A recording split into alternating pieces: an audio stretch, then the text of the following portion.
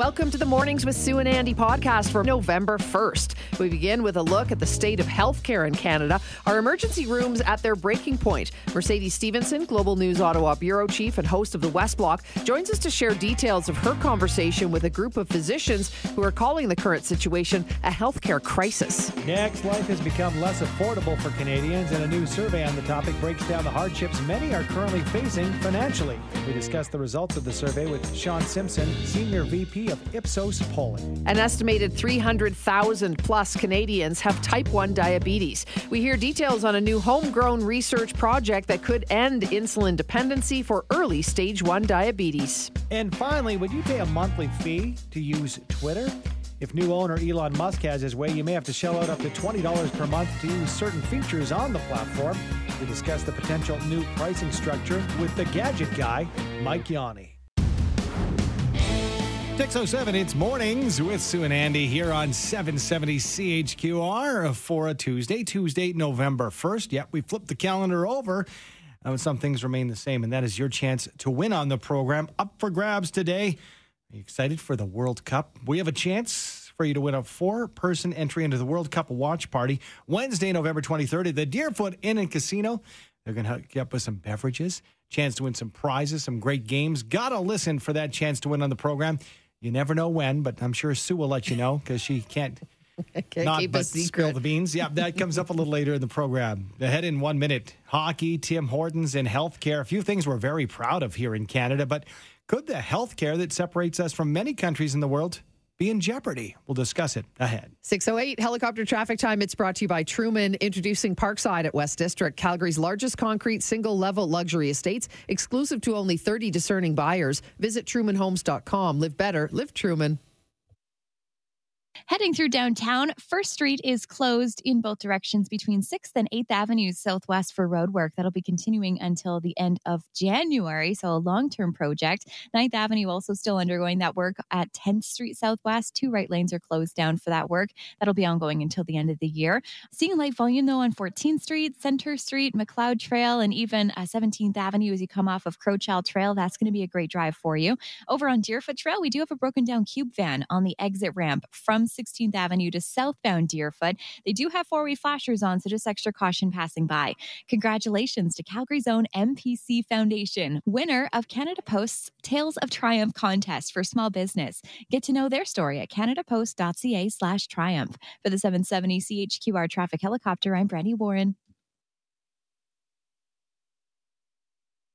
We know that prior to the pandemic, we were already sounding the alarm in emergency medicine. A lot of people who were considering retirement have left. A lot of nurses had to decide to change locations or change professions. And it's left us in quite a difficult situation where we're already exhausted, we're short-staffed. It is the perfect storm right now. That was a clip of Mercedes Stephenson's conversation with pediatric emergency physician Dr. Rod Lim on this week's episode of the West Block. Global News Ottawa Bureau Chief and host of the West Block, Mercedes Stephenson, joins us now to talk about it. Hi, Mercedes. Hey, good morning. Good morning to you. Thanks for joining us as always. Let's talk COVID, staff shortages, all leading to this, what they're calling a perfect storm in healthcare. So in your conversation with Dr. Lim and Dr. Carr this week, did they lay out a path forward, maybe a way out of this crisis? Is there one? I mean, that's the big question, and I think that that's not clear right now. They were clear about some of the reasons why this had happened. It's a little tougher to solve it, and that's because part of it are things like, for example, the staffing shortage you mentioned. They were talking about, nurses really being essential, and a lot of nurses have left the field since COVID. So how do you get those people back into the healthcare system? I mean, that's not necessarily an overnight thing. How do you attract them back, people who burned out or left or said, I don't want to do this anymore, or retired? So that was part of it. They were talking about federal and provincial governments stopping sort of the politics game of pointing the finger at each other and just trying to find solutions. As being really, really important. And there's other contributing factors as well. There's things like, a lot of people don't have primary care doctors. They don't have a family doctor or physician.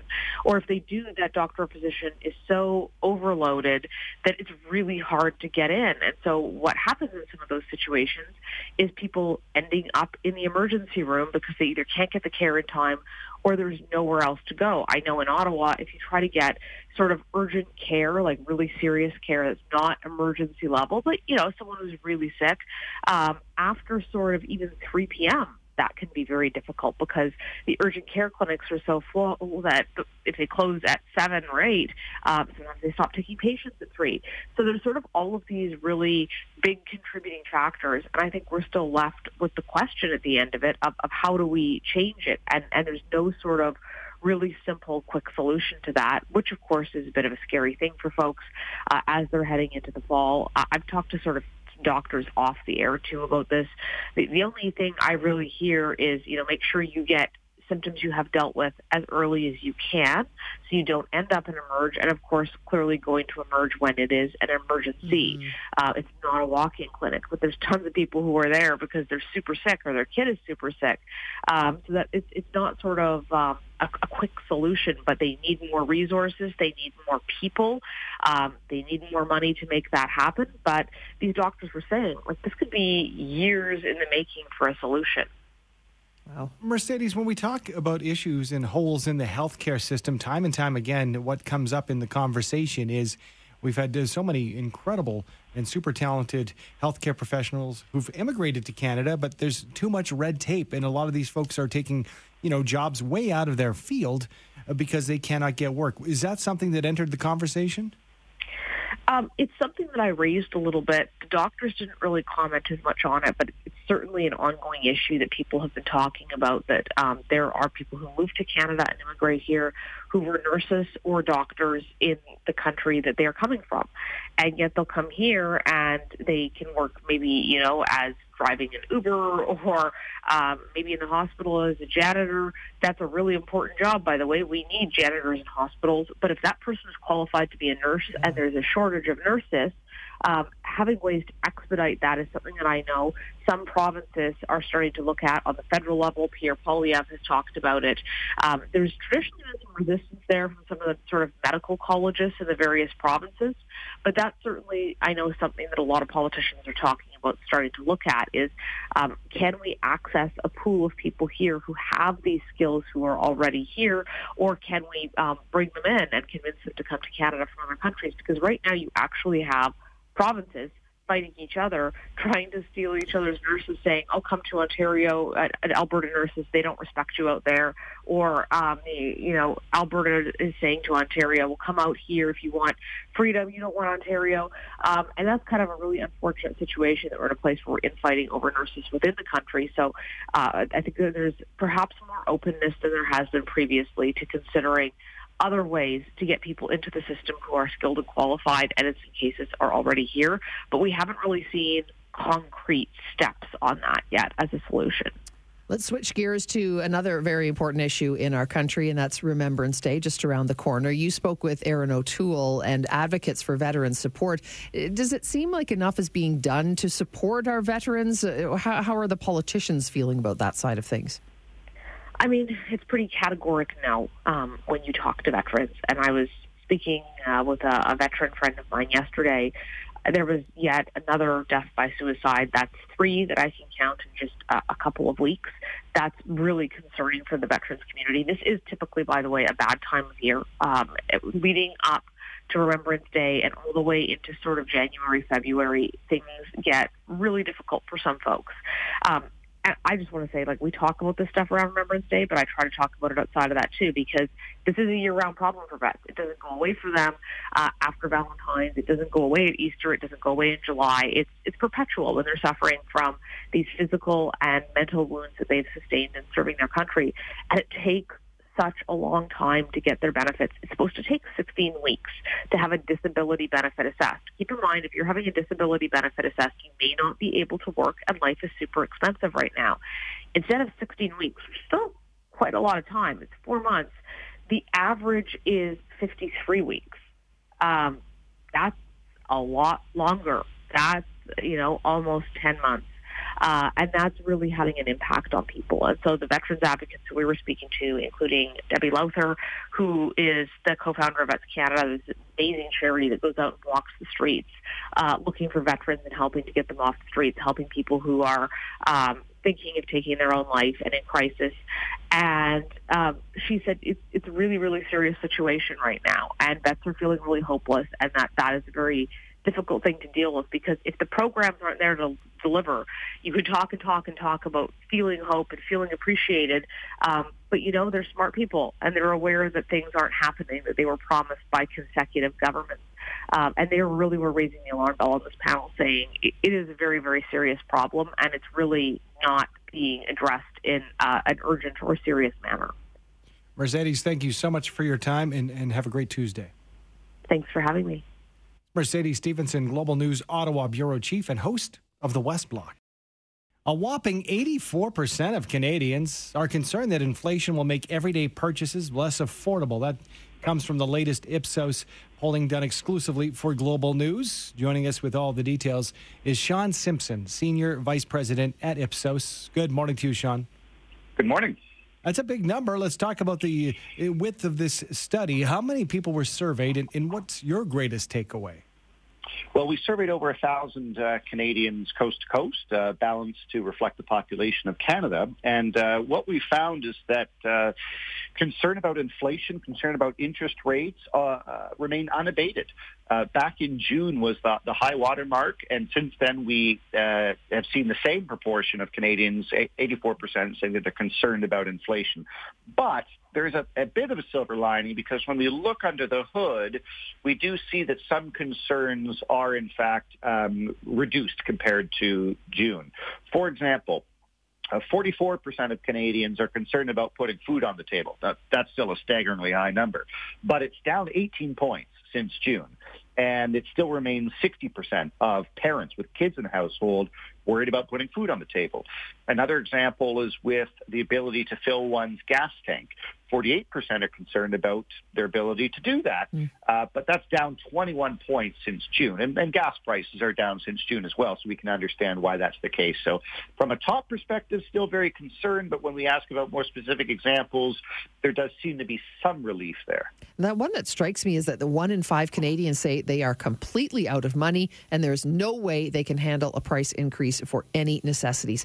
1 in 5, that's a big number. That is a big number, and it points to a significant vulnerability in Canadian society. If they cannot afford to absorb any more increases, we know, interest rates are still above, inflation rather, is still above 5%. So we know that there's still going to be some pain going forward. And if 1 in 5 say that they're already tapped out, what are they going to do? They're going to fall further behind. They may resort to, payday loans. They may be worried about job losses, et cetera. So this does not portend good news in the future. And even when it comes to job security, Canadians are fearful. I believe the stat is 1 in 3 worry they may lose their job if the conditions don't improve. And that's even higher for a younger age set, isn't it? That's right. So 1 in 3 have job anxiety. They understand, I think, that higher interest rates means a recession is coming. And when a recession comes, it usually means that people are going to lose their jobs. So 1 in 3 are worried. It's younger people, and it's women. Younger people, fully 1/2 are worried about job losses. And we can understand why. Back in 2010, when the world shut down, it was younger people, it was women, primarily working in the service industry and retail industries, who lost their jobs. So they have recent memory of job losses. The government was there to support them at that time. Of course, there was with pandemic relief measures, but the government has tapped out as well. The government, I think, counts themselves among the 1 in 5 who can't afford anything else. So whether or not those kinds of supports will be in place in the future if people do lose their jobs, I think that's going to be in question. There's a lot of talk of late about potential recession coming our way. What were Canadians saying about that in your polling? 83% believe a recession is coming in the next year. And that's remarkable, because when we talk to economists, they say they're about 50% predicting a recession in the next year. So we've got a disconnect here between what economists are saying and what Canadians are saying. And what's really interesting about that is that if Canadians already believe a recession is coming, they will change the way that they manage their finances. They will spend less. What does that mean? Greater likelihood of a recession. Sean, thanks for your time this morning. Incredible numbers. We appreciate it. My pleasure. That's Sean Simpson, Senior Vice President of Ipsos.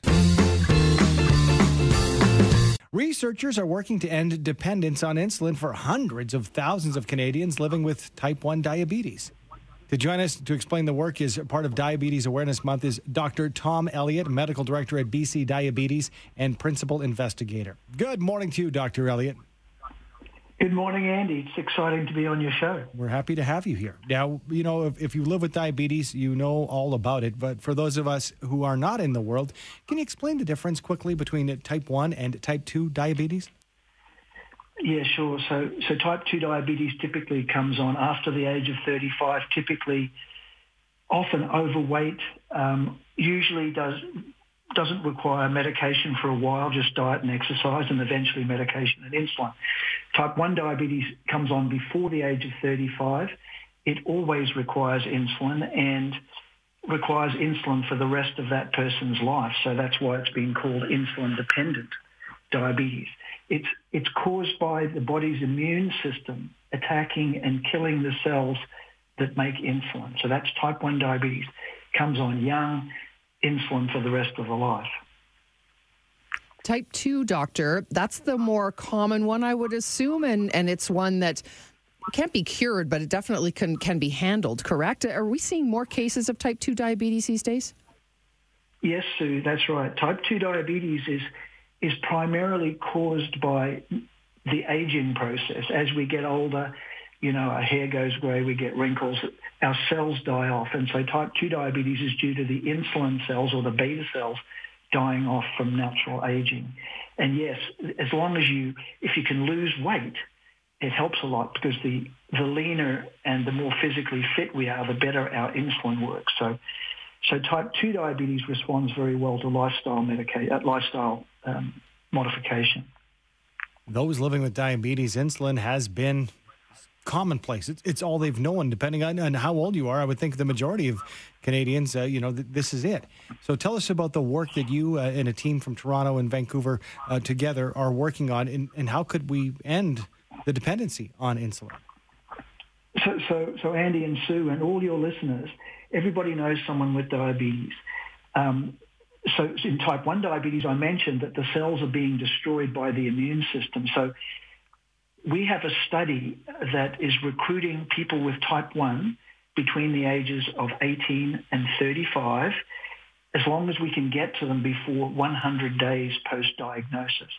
We know this time is critical because typically at the time of diagnosis, 20% of the insulin-secreting cells are still alive. So what we're doing in this study is we're giving a medication called ustekinumab, which stops the destruction of those cells and hopefully allows regeneration of new cells to avoid the dependency on insulin. So if all goes well, people who get this drug don't need insulin for a very long time. And our wildest hopes, of course, would be that they're cured. So we're looking for any of your listeners or friends of the listeners who might send us a client. We'll fly them into Vancouver and put them up as required at no charge. The study it's called a randomized control study, so it does have a placebo group. So 1/3 of people will actually get a nothing drug and 2/3 will get the real thing. How big of a deal is this, doctor? I mean, we haven't really had, that I can remember, sort of any sort of massive breakthrough in the search for a cure for diabetes. So is this sort of becoming a worldwide phenomenon, do you know, at this point, or how much attention is it getting?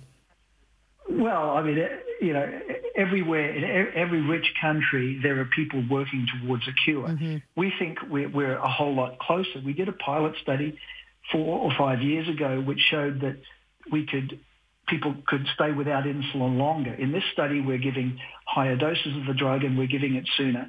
And we're very excited. We've had 4 people complete the study and 2 of them don't require insulin at all.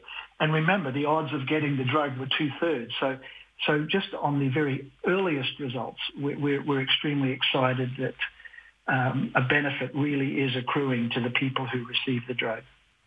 When we look at the technology and the hope ahead to move and make life easier for folks with diabetes, I think we can also look back at the technology. And I know many friends and some family members who use the insulin pump, for example. We have made great strides, haven't we, Dr. Elliott? Yes, absolutely, Andy. So living with diabetes, no one would choose to live with diabetes, but if the person or family has access to good advice and the best insulin and the best devices, then we think those people can live excellent lives.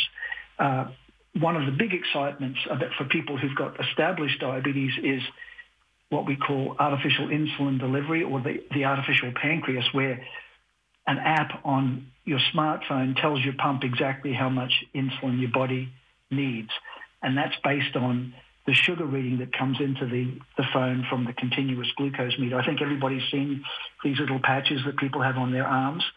That gives a continuous read of sugar. So in the same way you can put your car on cruise control on the freeway, well, you can do that with diabetes as well. So if you've got type 1 diabetes and you're on insulin, then you should, if you don't have access to a pump or a CGM, you should be talking to your doctor about it, because these things are available, and I know they're covered in Alberta. Doctor, got a text from Roger who says Canadian researchers have been at the forefront of diabetes for decades, from the discovery of insulin to the Edmonton Protocol, and this sounds like exciting research. So it seems that, Canadian researchers really clearly doing and leading the charge on this one, aren't they? That's absolutely true, Sue. Yeah, 100 years ago, insulin was discovered in Toronto by Banting and Best and their group, and in Edmonton, the islet cell transplantation is big, and so that's for people who've got established diabetes, where we grow up cells, typically from an embryo, and those cells are placed in the person's body and replace the missing insulin cells. So yes, the research is coming from all angles, and no matter at what stage one of your listeners might be in with diabetes, Sue and Andy, we've got something to help them. Incredible. Crossing our fingers, because I know that, we can get things done here in Canada, and tip of the hat to you and your team, Dr. Elliott. Continued success. Thank you very much, Andy. Thank you, Sue. This is Dr. Tom Elliott, Medical Director at BC Diabetes and Principal Investigator in this study. It's another edition of Tech Tuesday with the gadget guy, Mike Yanni. The under new management sign has been posted in front of the offices of Twitter. And we've heard about changes to administration on the social media giants' boards. Could changes be coming for users? To discuss, we're joined by Mike. Hello there, Mike. Good morning to you. Good morning. I think big changes are coming, and Elon Musk is putting some big pressure on employees to put these in, with threats of firing if these changes don't go in fairly soon. I think the big one that is really interesting is, that little blue check mark you can get next to your name, the verification. Yeah, he wants to charge, if you want to be verified, and number one, if you are verified, if you want to keep your status, guess how much he wants to charge a month? $5, $10? $20 US a month. Seriously? To keep your blue check mark. Yeah, no thanks. Isn't that ridiculous? Yeah. The goal here is Twitter has their Twitter Blue, the subscription service, where, you can edit your tweets and things like that. He wants to boost the subscription rate for that because, of course, it's not doing well. So he feels that if you're verified and you want to stay verified, you need to subscribe to Twitter Blue, and that's going to cost you $20 US. The crazy thing is it's $5 right now. So he wants to jack it up 4 times. Oh. Yeah, I don't know if Twitter's worth it to me. I think it's just a pit of despair on there anyway. It's kind of becoming that way. Yeah. It's sad but true. Interesting. Okay, let's talk another. I was just going to say one other quick thing, too. He also wants to revive Vine. Do you guys remember Vine? I don't. So it's kind of like TikTok. It was like the original TikTok. Okay. It's these really quick snippets of videos on Twitter. It did exceptionally well, but then Twitter pulled the plug in 2016. There is talk he wants to bring it back, and there's a lot of support behind it, and it could, in theory, this could take on TikTok. Interesting, because TikTok's pretty huge. Yeah, but I did not know that Vine had anything to do with Twitter, so that's interesting to me. We'll see what happens when it comes to all things under that Twitter umbrella, I guess. Switching social media platforms, Instagram, a bit of a speed bump. Yeah, were you guys impacted yesterday? Did you get an error saying that your account was suspended? I did. Well, what I did get was I was just scrolling and it dumped out. And I kept scrolling and it dumped out. And so I thought it was just, my phone was full or I need to refresh my phone. But yeah, I had some glitches yesterday. Oh, yeah. A lot of people had glitches and pretty scary, especially on Halloween, especially if you have a huge following. Not only were people getting the message that your account has been suspended, a lot of people noticed a huge drop in their followers as well. Some people lost millions of followers. Fortunately, it was a glitch, and it all seems to be fixed today. But Instagram's not really saying what happened. I'm suspecting a hack then, maybe, Mike? It's hard to say. It could just be software issues in the back end of Instagram. It's probably that's all it was. But interesting that a lot of people got that scare on Halloween. Funny. Okay, another scary thing as of today, Netflix is it the new ad tier that starts today? The new ad tier starts today, yeah. So this is good news for some people. I mean, a lot of these streaming services, they're starting to really add up, especially if you subscribe to 2, 3, 4. Some people, do even more than that. So this is a cheaper way to get Netflix. I believe it's going to be $5.99, and you're going to get 4 to 5 minutes of ads during your show. So some before and some during as well, which, I mean, hey, back to conventional television. Interesting that conventional television had something going for it all along. Funny how we come full circle to this. But the real interesting thing here is that you don't get everything if you pay for, or if you want to go for the ad tier.